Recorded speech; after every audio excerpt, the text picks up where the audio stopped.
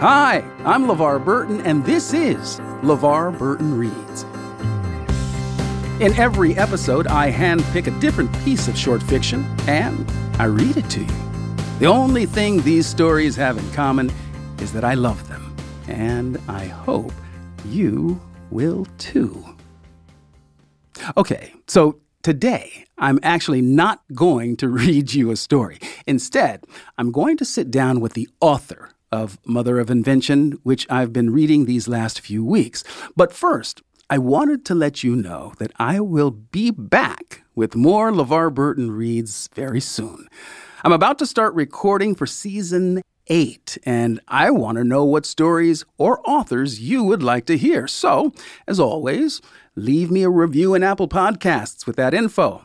You can tweet at me on Twitter, at LeVar Burton, or you can join the LeVar Burton Reads the Community Discussion Group on Facebook and leave your comment there.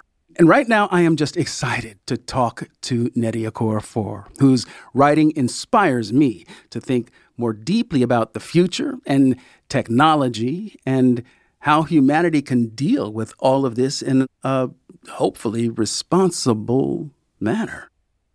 Nnedi is, in her own words, a Nigerian PhD holding, World Fantasy, Hugo, Nebula, Eisner award-winning rudimentary cyborg writer of African futurism, African Jujuism, and of Marvel's Shuri.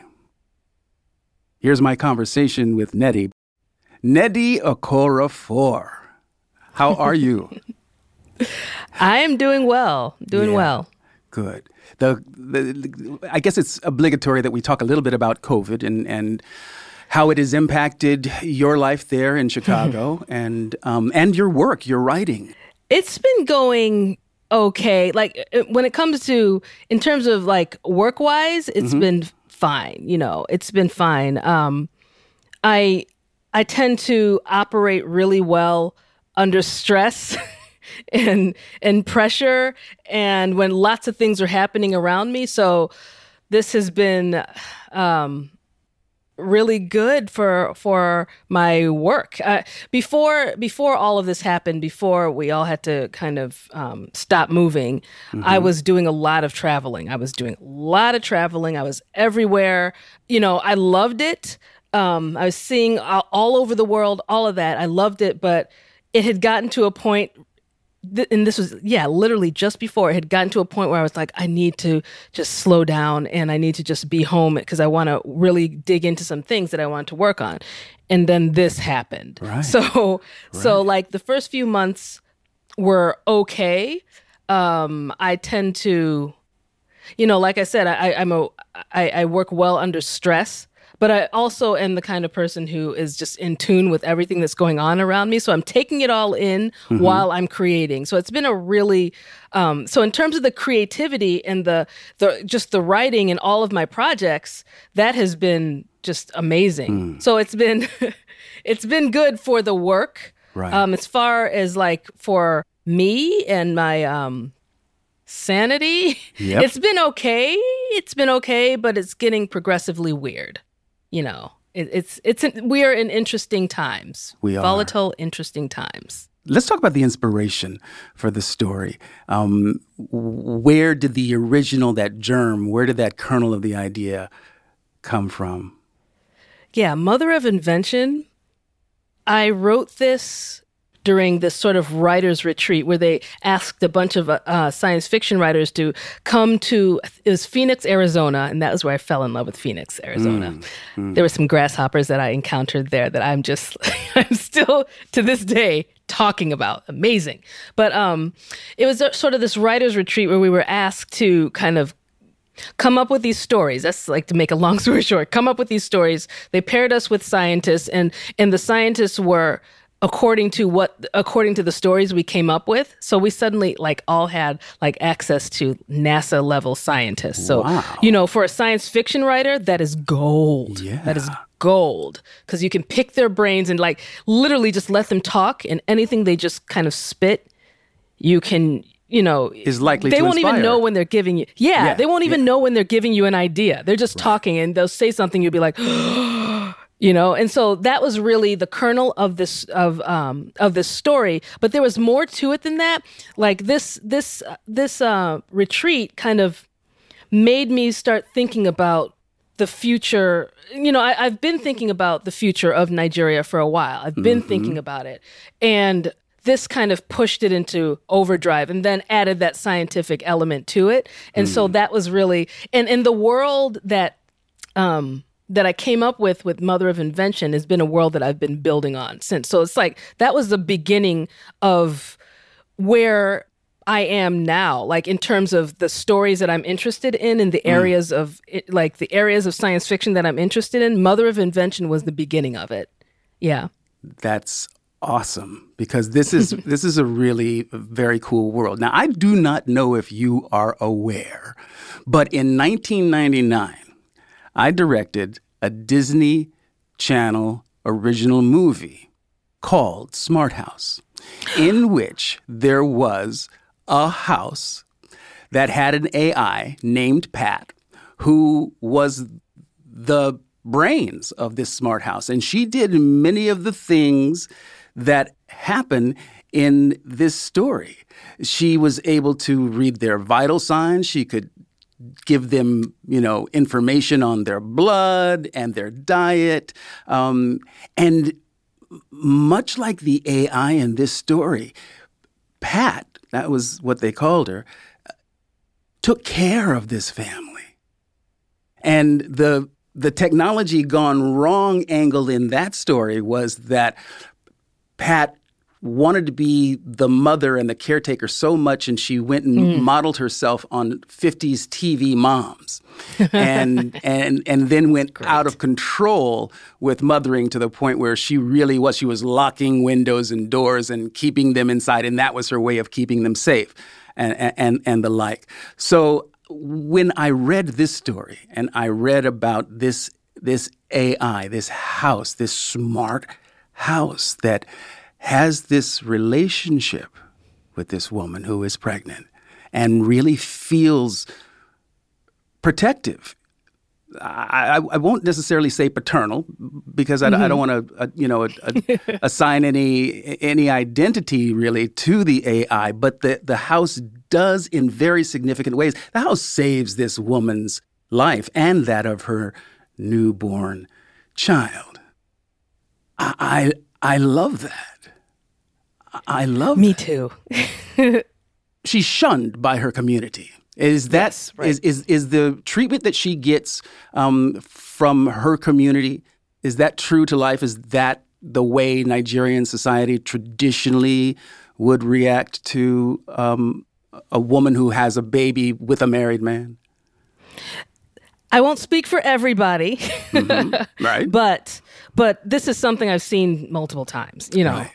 I've seen like that whole situation and the way she responds to it. Like, I'm not leaving the house. And this is my house. I'm staying. Like that whole situation. And that push and pull and that struggle and the pressures of various aspects, like from the pressure that she has to deal with, from the pressure that the married man has to deal with, from his wife, all of those things.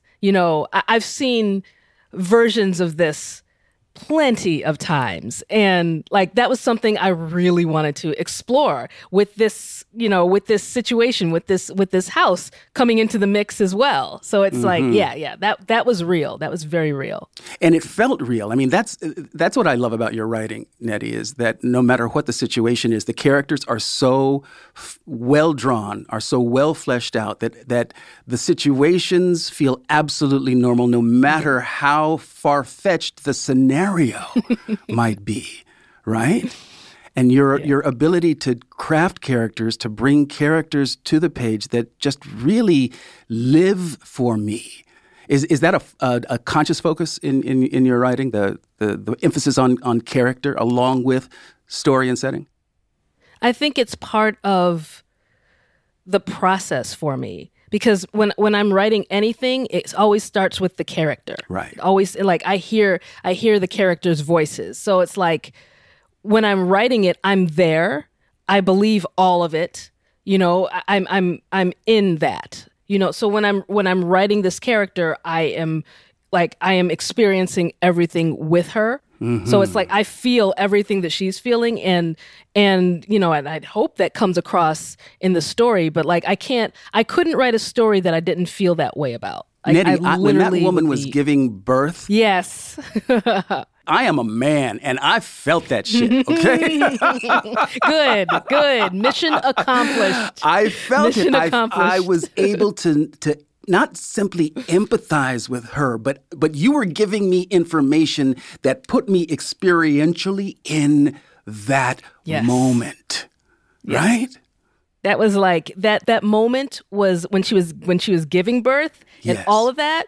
I mean, I've had a kid. Yes, you have. So there's that, and like I know, like when I had my daughter, I couldn't have any of the pain medications, and because I have scoliosis, and they're like, you can't have an epidural. So I had to. It was all natural. And being a writer, I mean, it was tough and everything, but I was taking it all in too. Like as it was happening, it was. You were making mental notes while in labor about how you might write about it down the line. Yes. Yes. I knew as it was happening, I'm like, oh, I'm totally going to use this. How could I not use this? This is awful. Yeah.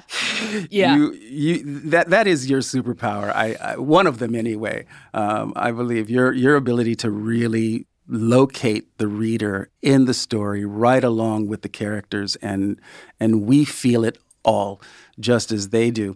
Let's talk about African futurism, because you make an absolute clear distinction that you are not an Afrofuturist, that what you write is African futurism and African Jujuism.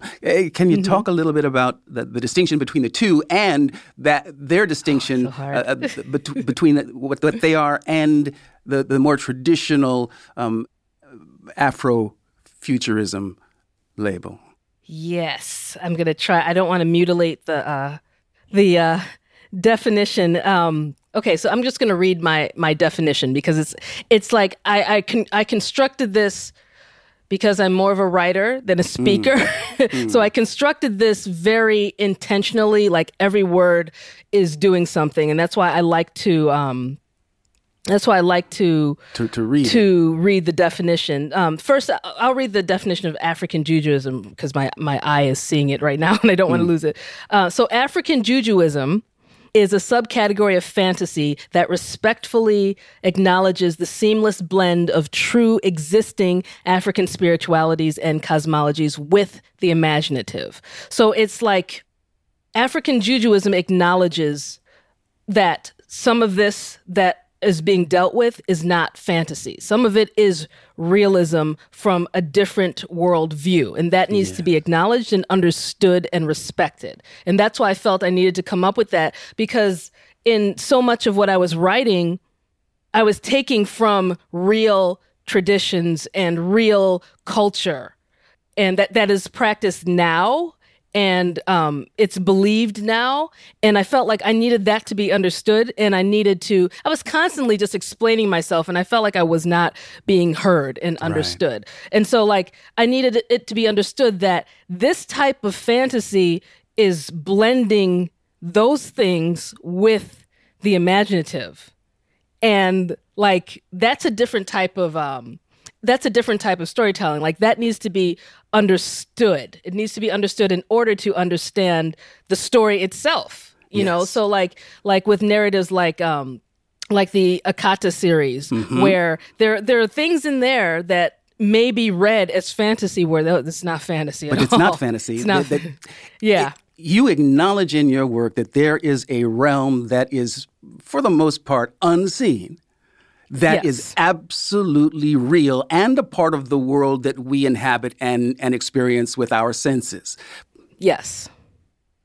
And that is incredibly rare in fantasy and science fiction. Using real spiritual ideas, right, and concepts in the narrative. Right? So that the characters that you write about are not separated from their roots, really. Yes. That they are able to exist whole in the stories in which you set them. Yeah. Yeah. And I was doing this from the very beginning. Like I've always been doing that. Like from the very first story that I wrote, I've been doing that. And then like adding my own little imaginative twist and sprinkles of and spices to that. How important to you as a writer is your imagination?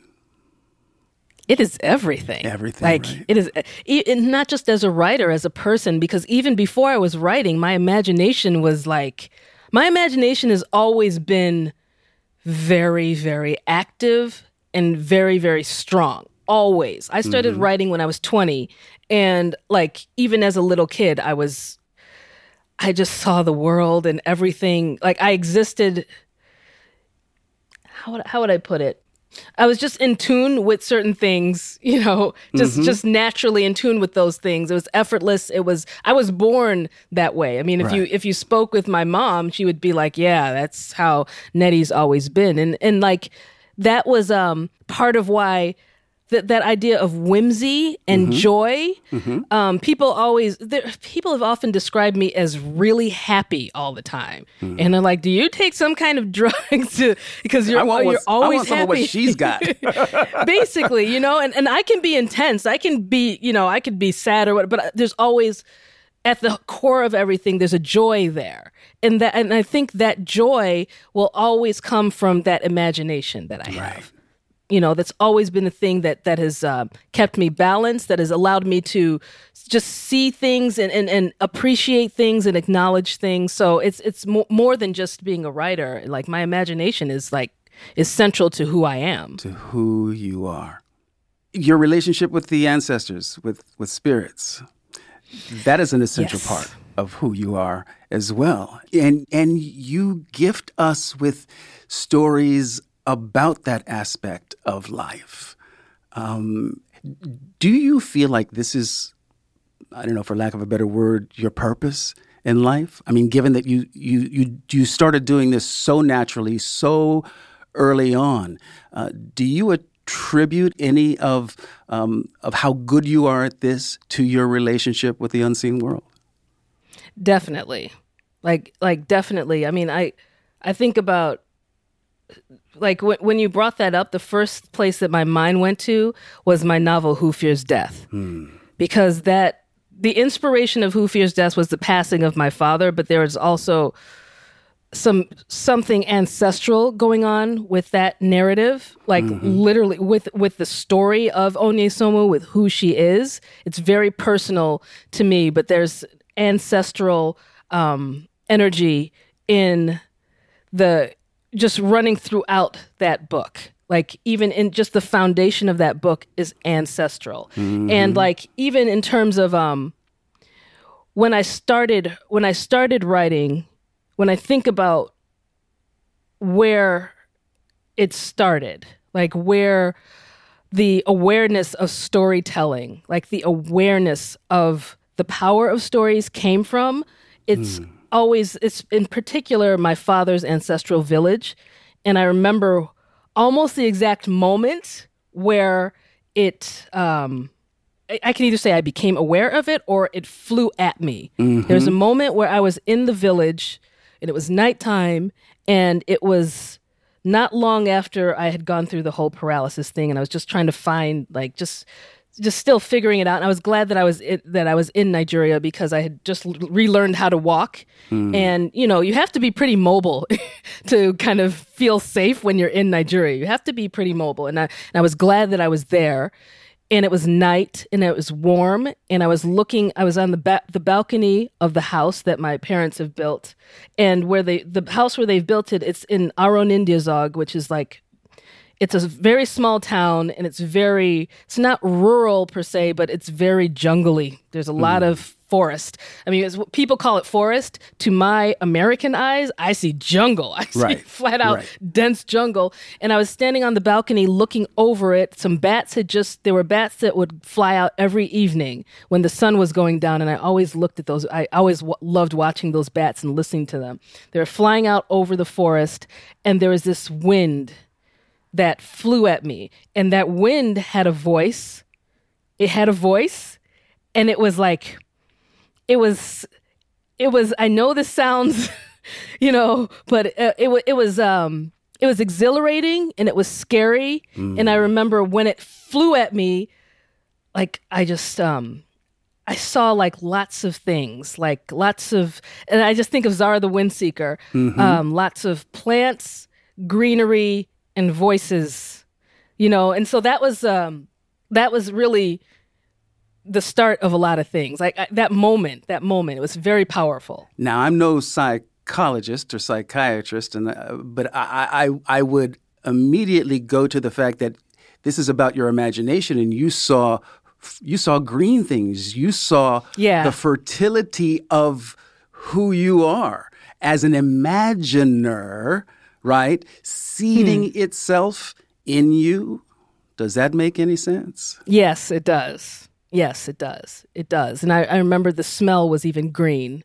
It was like a smell, because like smell is always, I'm sensitive to smells, and I always use that in my stories because, smells are just as vibrant as colors for me. So like, green and the smell of crushed leaves and dirt, and it was warm. Yeah.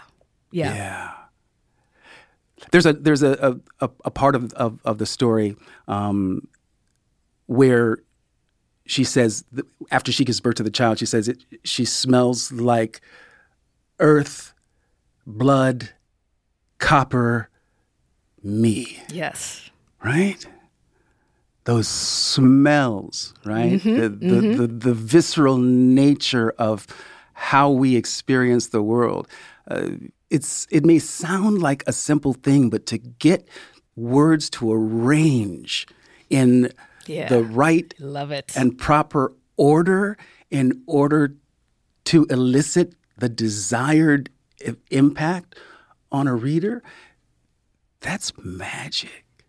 It is. It is, and I'm obsessed with it. I am utterly obsessed with it. It's magic, and it's like it's able to carry so much, in those words. It carries so much. It carries memory. It carries, it carries emotion and spirit. All of that. Yes. Right. Past, present, future. Yes. All of it, and all at the same time. Mm-hmm.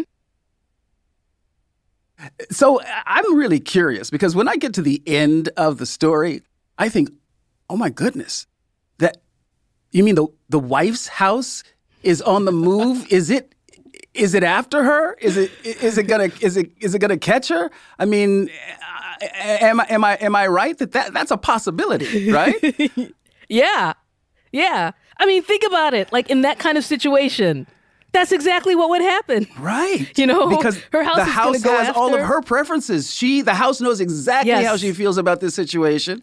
And as this technology is there to serve as best as it is able, and would want to anticipate the need of their familiar. Yeah. There it is.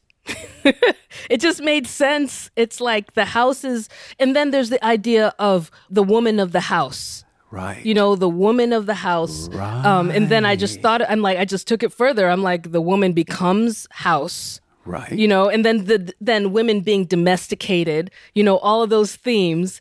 And then when there's that static between women, yeah, of course, her house is going to get up and go after the other house. And so after having gone through this real ordeal with this woman and the birth, and then she survives the attack of the pollen storm, and the house gets up and moves, and everything is gonna be great, and I'm so relieved. And then, boom, Wait a There's minute. always something more. It just made sense. It stopped me dead in my tracks, and I thought, no, she didn't, but she did. She did. Yeah. Yeah. And then there's the theme of these homes were built by this man. Yes. But these women took over those homes, and they're no longer his. And His. you know, like there are several themes going on in this story that I was really playing with, because he thought he had control of them. No, he doesn't have any control. They control him, because he was, from what I remember, I think he's in the house still. He's still in the house. He is in the house, and we experienced that last moment of that house, his house, belonging to his wife, getting up and moving, and he's like, Yep. "Oh my God, why did I create them to be so good at what they do?" He really does become the sort of the tragic figure in the story. Yes. Yes. Which again, just lovely and brilliant. He gets his comeuppance certainly Yes. in losing control of his creations completely. Mm-hmm. And you still feel some sympathy for him as well, you know, Yes. which was intentional. You know, I wanted that. I wanted that because he's in it, and you know. There's one part in the story, Nettie, where she actually is talking to the AI, right? Talking to OB3, and she says, "I'm talking to myself." I mean, she actually makes that that cognitive statement. I'm really talking to myself. And so talk a little bit about the nature of the relationship between these two entities, this woman and her house. Yeah.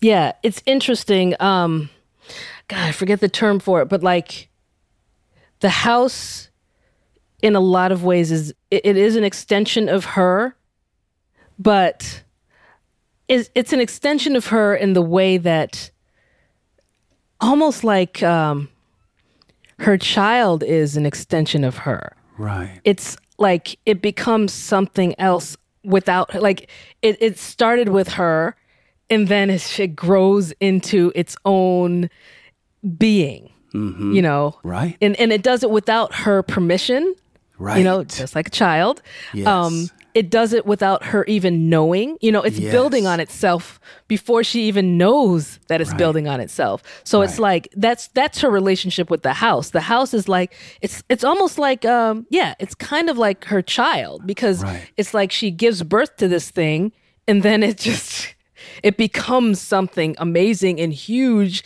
and outside of her, you know? And I think that's it's this idea of, control and no control, you know, like where she knows, you know, that she's in a smart home, but there are things that she does not know. Right. There are things that she does not know. And those things are like, those are what make it something else. But yeah, there are things that she doesn't have full control of it. And that's not. kind of like, and that's almost one of the ideas. That's another theme of the story, because that's what childbirth is too. And I remember with childbirth, like it's like you don't want to go through it, but it's going to happen. You know it's coming. You've known it's going to come, but then it comes, and it's like, to me, I remember it being like I was not in control of my body anymore. Like my body was like I was over here, and my body was doing something else amazing that I was not a part of. It was like it was almost like a robot. Like if I had a robot and I was like running the robot, and I stepped out of the robot, and the robot was still over there doing stuff. whatever it was going to. Yeah. Right. Yeah. I think my wife described childbirth a little bit like that as well. Her body taking over, doing things that she was not in control of. Right? You know, it just occurred to me that because of her relationship with OB3, when they meet up with the wife's house, it's on. Yeah. Right? It's on. Those two smart houses are going to duke it out. Yes. And I suspect that because OB3 is protecting new life, they might have the edge. Right. Yes. They might just have definitely. the edge. Yeah. The The New Delta, the place New Delta in the story, is it standing in for a part of Nigeria that you know and love? Yeah, it's standing in for the Niger Delta region. So the Niger Delta region is a place that, especially over the last few decades, has been embroiled in, because that's where the oil is. Right. That's where the oil is, and so when oil was found there, it became an embattled place. And then also it became an environmental issue as well. So the people there used to be, they're traditionally a fishing culture.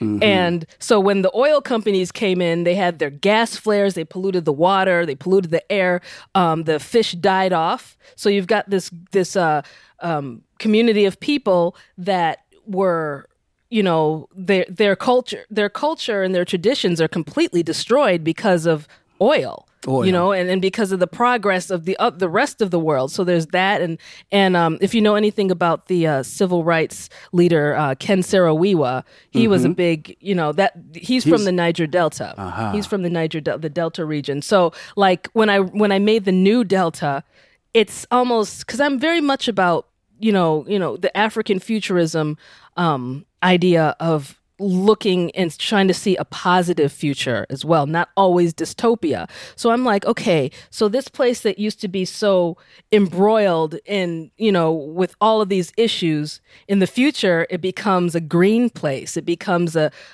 beautiful place. And that's as soon as oil is no longer the main export. As soon as that happens, then they figure out what can we produce here, and then they produce it for themselves, and then they sell it and make the money for themselves, and then they build up that area. And suddenly, this place that used to be a place of conflict has become something beautiful. So yeah, that's where yeah. And I love how you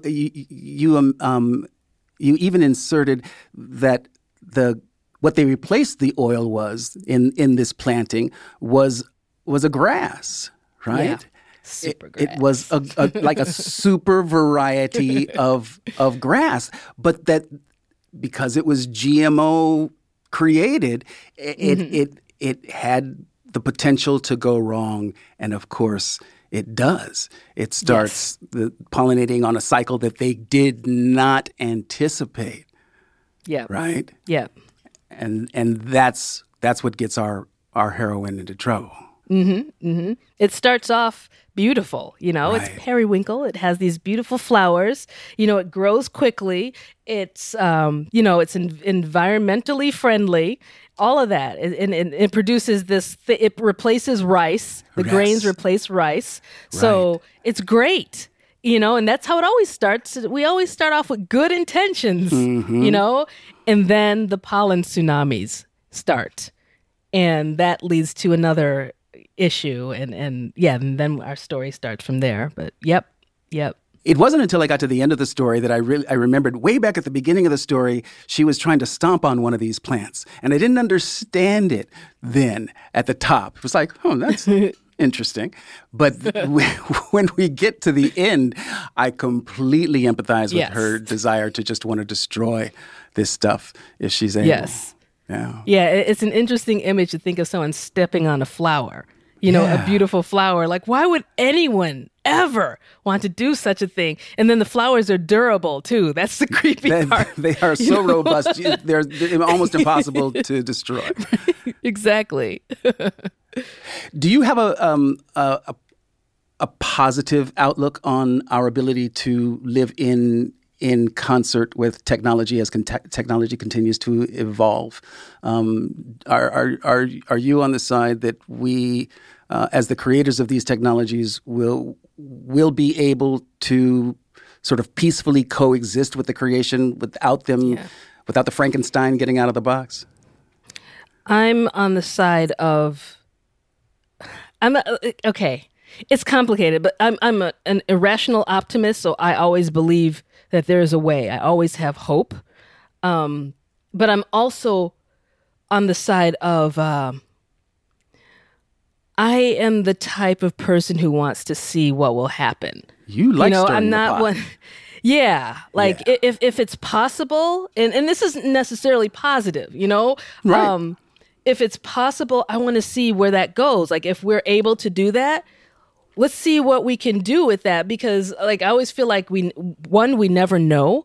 We never know where things are going to lead to. So it's like I'm all about like inventing it and then seeing what happens, but like invent it and see if it can be done.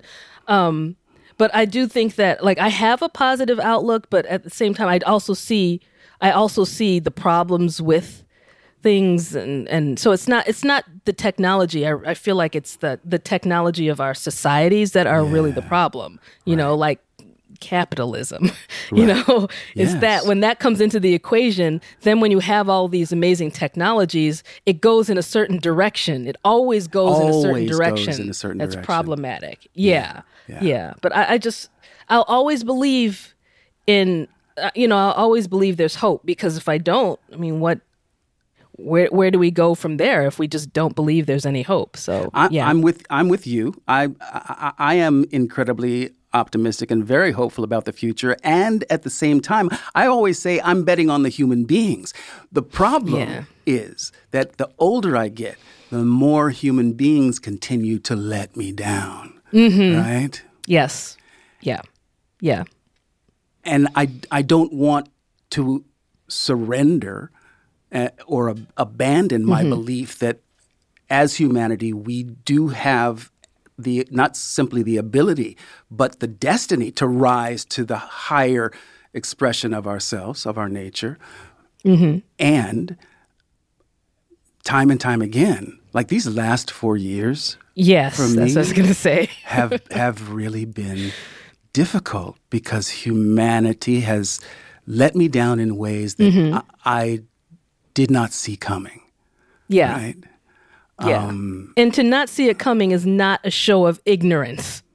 It's a show of, it's really not. It's a show of like, I mean, I think that the last 4 years have been, they've shaken my foundation on, in the way that I view things as well. Like so much, the effort it's taken for me to remain optimistic and to keep trying to go in that positive direction has been, I've never had to put so much effort into it. Same. What are you working on now? Because you are you are the busiest writer I've ever known. You always have several irons in the fire. You have contracts and obligations and projects coming out of every part of your creative self. What are you excited about right now in your writing life? I think, well, first I'll say that there are several projects that I can't talk about yet publicly, which is it's so hard, because those are like some of the things that I'm super excited about, and they're not they're moving forward, and I'm putting in a lot of time, so it's so hard. But what am I excited about that I'm working on? I'm putting the finishing touches on a novel, an adult novel that I've written called Noor, and that one I'm really excited about, like the voice and what it's about, all of that. And what's interesting is this is it's science fiction, it's African futurism, but it's like with everything that's happening right now, it feels so connected. I have to keep going in and shifting things, because it's so now. It's so now. So there's that. There is. I'm working on also the third Akata book, the third in the series. Okay. And that was one that I finished because I'm home. I'd planned to start writing it around now, but I've been home, and then being home made me stop, and I started obsessing about it way earlier than I thought I would. And next thing you know, I was writing it, and I'm like, okay, I'm writing it. And then it took over my entire everything, and I just spit that thing out like, my God. So that's really exciting. And it was really exciting returning to that world. So there's been Akata Witch, Akata Warrior, and now? And then the third one, which right now I'm calling it Akata Woman. You're not going to tell us the title, are you? I'll tell you the title. It's Akata Woman. Akata Woman. You know what I want to talk about for a second is your fascination with insects. You love. I love them. Because you find enormous beauty in these creatures that most of us, sort of shy away from because they creep us out. But you are the exact opposite. You have a relationship with all things creepy, or most things. Most spiders, not so much. different relationship. They affect my writing, and they're fascinating. I love them. It's different. But insects. I've been like that since I was little. I grew up in the south suburbs of Chicago, right? And the neighborhood that we moved into was fairly fresh. So we had like houses that were just newly built and then plots of land, like all these empty lots around where we live. And so I would go into the empty lots, especially in the summer. And there would be like all these weeds there, and it has this jungly feel, even though we're in the suburbs. And so I would go into those places and just find things. There were always things in there, and I don't know. You'd bring them home? I would catch them. I would bring them home, to my mom's horror. Like the one thing, my mom is terrified of snakes, and there was a garter snake that I caught in there once, and I had it in a jar, right? And I was so excited. So I ran home with this jar. It was a big plastic jar. I ran home with it, and it's my mom. So it's the first thing I knocked on the door, and my mom opened the door, and I was about to say, "Look at this beautiful snake," and my mom took one look at it and slammed the door right in my face. It's the only time my mom slammed the door in my face. It was that moment, So that was how I was. So I was I would just collect them, but I'd also because it was childhood where you have all this, especially in the summer, where you had like those times where time just stretches out. It just stretches out in this beautiful way that only when you're little it stretches out like that. Right. And I would go into those empty lots, and I'd find especially grasshoppers. There were a lot of grasshoppers there, and that is still my favorite bug. You do love the grasshopper, don't you? I love the grasshoppers. I love them. They make me happy. Do you feel the same way about praying mantises, though? Praying mantises, yes, I do. Okay. I do. I love them. Right. They're alien. They're very alien in the way they move their heads around. I just love them. But they're rare. They're rare here. So when you find one, it's just, it's epic. Come to California, girl. Really? They're all over the place? We have them at my house a lot. They like to hang out by our fountain of Buddha. I would be there all the time. Yeah.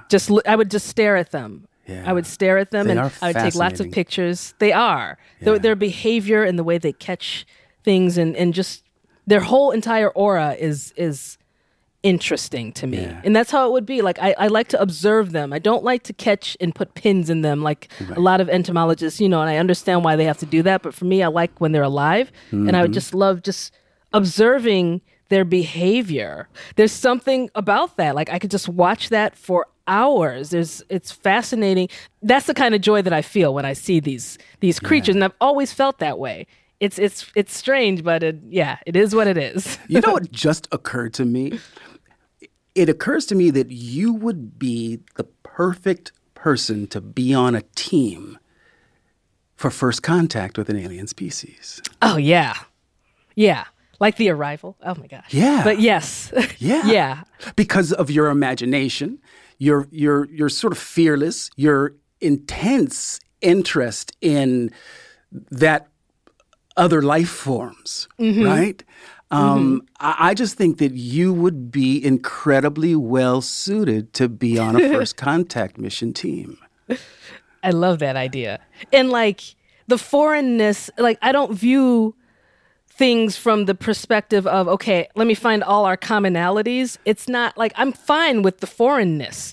I'm fine with that, and that's part of what what fascinates me about the insect world. I don't have to anthropomorphize them. I don't have to, make some kind of connection. I like analyzing them for what they are, how they are, from their own perspective. And I think I would be pretty good at, a first contact situation. Yeah.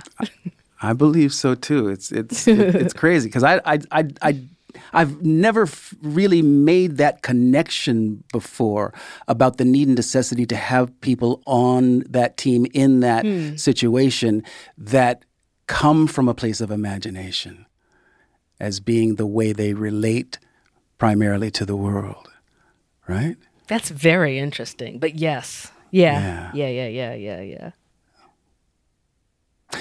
You're giving me stories, ideas. like, oh God, here we go. What are the things that you feel like you have that are far away, or perhaps even a little bit out of your grasp? What you are experiencing so much success in your life right now. What scares you? What makes you nervous about the future? Under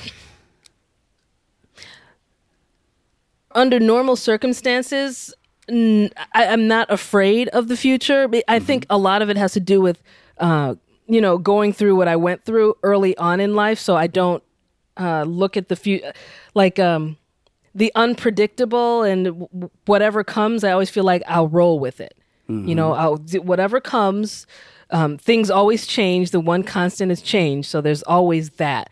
But I do feel like in the last, I don't know, since this pandemic started, I got to say what makes me very uncomfortable is I'm just seeing, I mean, being in the United States, we know that we're always on the brink over here. But I mean, I feel like the seams are coming undone a little faster than normal, and like we're seeing underneath it. And if I were to just say what it is that I'm afraid of, it's anarchy and chaos. That's what I sense the possibility of that being very near. And the reason why I fear that is because, being a Black woman, I know where that puts me.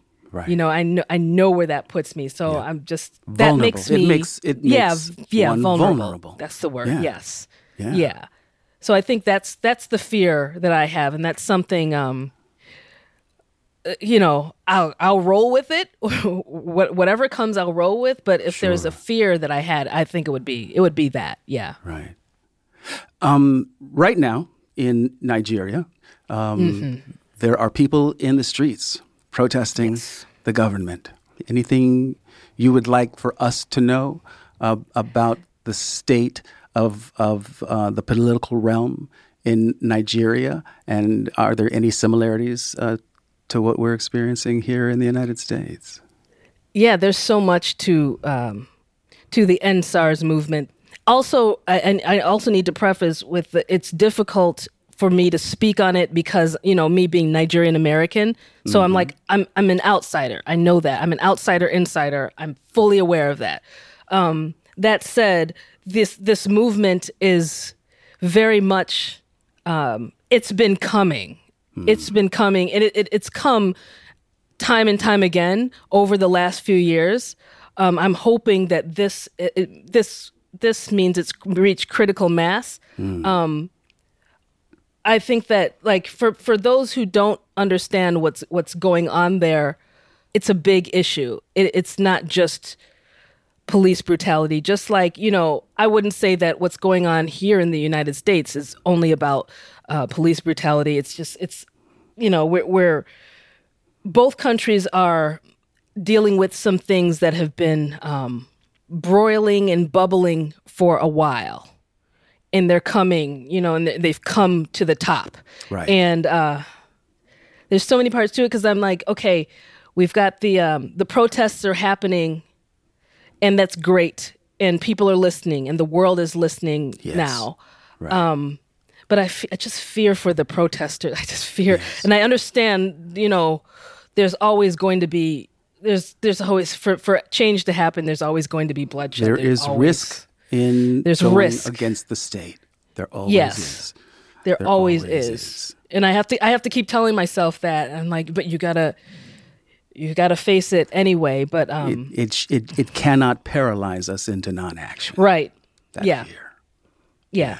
Exactly. But it's big. It's big, and it's been coming. And I'm very proud to see Nigerians stepping up and making their voices heard despite the ineptitude of the government. Right. I personally believe that the future of the world depends on the future of Africa, and Nigeria as the economic engine on the continent is critical to the stability of the world's future. And so for that reason alone, I think we all should be paying much more attention to what's happening in Nigeria right now. Yep. Agreed. Well, Nnedi, we are lucky and blessed beyond measure that throughout all of this turmoil and this thing we call life, the ups and the downs, we are lucky indeed that we have your imagination to stimulate, guide, poke, prod, remind us of the importance of our humanity, and that the world of the unseen is just as real as anything you want to name. Thank you. My pleasure. Thank you. Thank you so much. This has been great. This has been really amazing.